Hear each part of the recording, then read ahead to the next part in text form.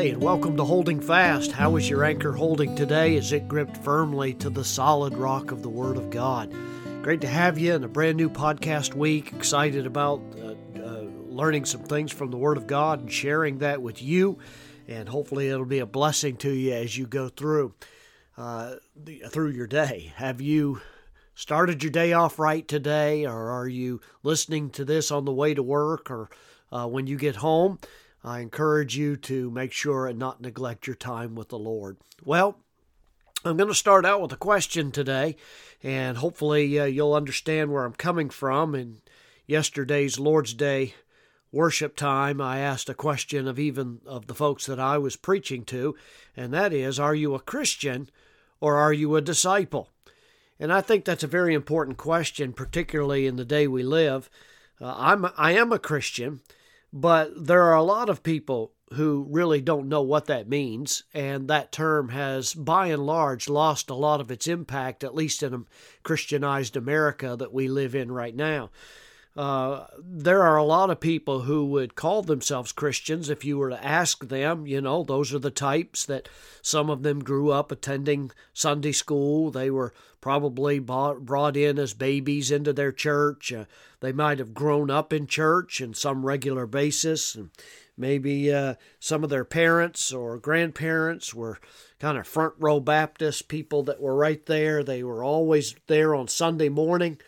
I have a lot of friends that grew up in that kind of background. They were there for the youth activities that were going on in church. They went maybe even to a Christian school. And I know that as a result of that, a lot of people will call themselves Christians. They'll assume they are because they know certain truths, certain facts about who God is. But the issue is, they don't know God Himself. That is a huge problem in America right now. By and large, a lot of Americans would classify themselves as believers, and that may be you, and you may even know people in your life that if you were to ask them, are you a Christian, that they would say yes for one reason or another. Maybe they were baptized when they were babies, or maybe they made some decision at a youth camp or something of that nature. But it's become a problem in America because following Jesus has really been boiled down to saying a prayer when they were asked, would you like to ask Him into your heart? And the problem is that's about as far as it goes. They may have asked Him into their heart, but they've not asked Him into their lives, into your heart, not into your life. Into your heart, but not to the point that you change. And that's the big difference between someone who calls themselves a Christian, who says a prayer, and someone who genuinely is a disciple of Jesus Christ.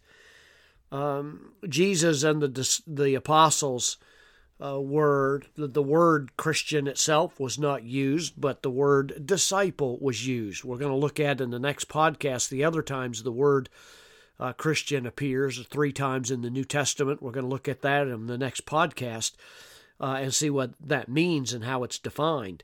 But Jesus and His disciples used that word disciple. The word disciple, of course, means learner in Greek, somebody who is a student of a master. Disciples were common for rabbis like Jesus that would travel around, and they would accumulate students to themselves, and they would explain God's law to them and teach them the things of Scripture. Jesus actually called His disciples in Matthew chapter 4 and verse 18. The Bible says, "And Jesus, walking by the Sea of Galilee, saw 2 brethren, Simon called Peter and Andrew his brother, casting a net into the sea, for they were fishers. And He said unto them, Follow me, and I will make you fishers of men. And they straightway left their nets and followed Him. And going on from thence, He saw other 2 brethren, James the son of Zebedee, and John his brother, in a ship with Zebedee their father, mending their nets. And He called them, and immediately they left the ship and their father, and followed Him." Well, that's an account of Jesus calling some of His disciples to Himself. we read in that text that there was a very simple command that Christ gave, but it was all-encompassing in its effect, and it made a dramatic change in their life. It wasn't that they made some kind of small concession or a little bit of thought towards what was going on, or just nodded their head toward Him. But in reality, it was a surrender of their vocations. It was a surrender of their other responsibilities to say, yes, I will come and follow you. And it's interesting, even after Jesus' ascension into heaven, becoming a real Christian was to become a follower, somebody who followed after Him, a learner. If you look over in the book of Acts, you find this is borne out in the early church. When Acts chapter 2 opens, you find the Apostle Peter, who had the distinction of being able to preach the very first sermon after the ascension of our Lord. So the first sermon recorded in the Bible, Peter preaches to thousands of Jews that were at that time in Jerusalem celebrating a national holiday. And the Holy Spirit at that opportunity gave the disciples the ability to preach in foreign languages that they didn't formally know. And all of these people that were there had the opportunity to hear the gospel spoken in their own tongue. And at the end of the message, and at the end of what God did in that truly staggering situation, the apostle, Luke actually writes in chapter 2 and verse 40, he says this, "And with many other words did he testify and exhort, saying, Save yourselves from this untoward generation. Then they that gladly received his word were baptized, and the same day there were added unto them about 3,000 souls." In the age in which we live today, that might have just been it. They might have done exactly what that verse says, that they gladly received his word and were baptized, and that was the end of the story. There was no follow-through. There was nothing other than an identification with this former rabbi. But it's interesting, if they were living in this day, they might have said that prayer or accepted what was said and then was baptized and then just went home and watched a football game. And the rest of the week you would never be able to distinguish any evidence that they were genuine followers of Christ. They'd be Christians. They'd say, well, that's I can check that off my list. I got my security for eternity, and now that's great. I'll just coast and still live my life on my terms and in my way. And boy, is that evident even in the American church today. Even in some supposed Bible-teaching churches, there's a population of a portion of the congregation anyway, that still retains control over their own life while saying that they're followers of Christ. They're really just Christians in name only. The early church went far beyond that. As a matter of fact, in that same chapter, in Acts chapter 2, verse 40 and 41, which I read, they gladly received his word. But in verse 42, it says this. Listen to these words.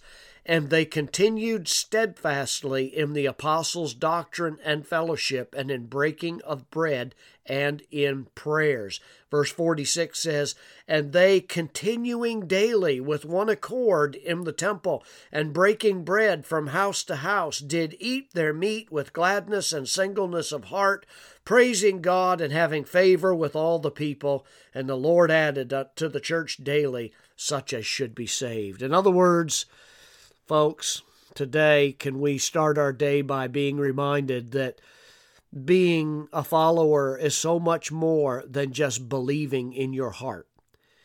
Anybody can call themselves a Christian, have that name attached to who they are, but yet never have given their heart entirely and surrendered to the leadership, to the lordship of Jesus Christ. There is so much more than just asking Jesus to come into your heart. It's always going to be a forward motion, an active faith, a practical faith that you are looking for opportunities to grow in your walk and pursuit of Jesus in your daily life. That's what the early disciples did. Their daily life is they wanted to be those who followed after Jesus because, folks, that's how you learn from him. There's a whole lot more than just taking the title Christian if you're going to be a real follower of Jesus Christ. Today, let me urge you to make sure that you are making the priority in your life to be pursuing passionately a knowledge of Jesus. It takes work, but I assure you that the benefits are well worth the effort. God bless you today. Are you a follower or are you a Christian?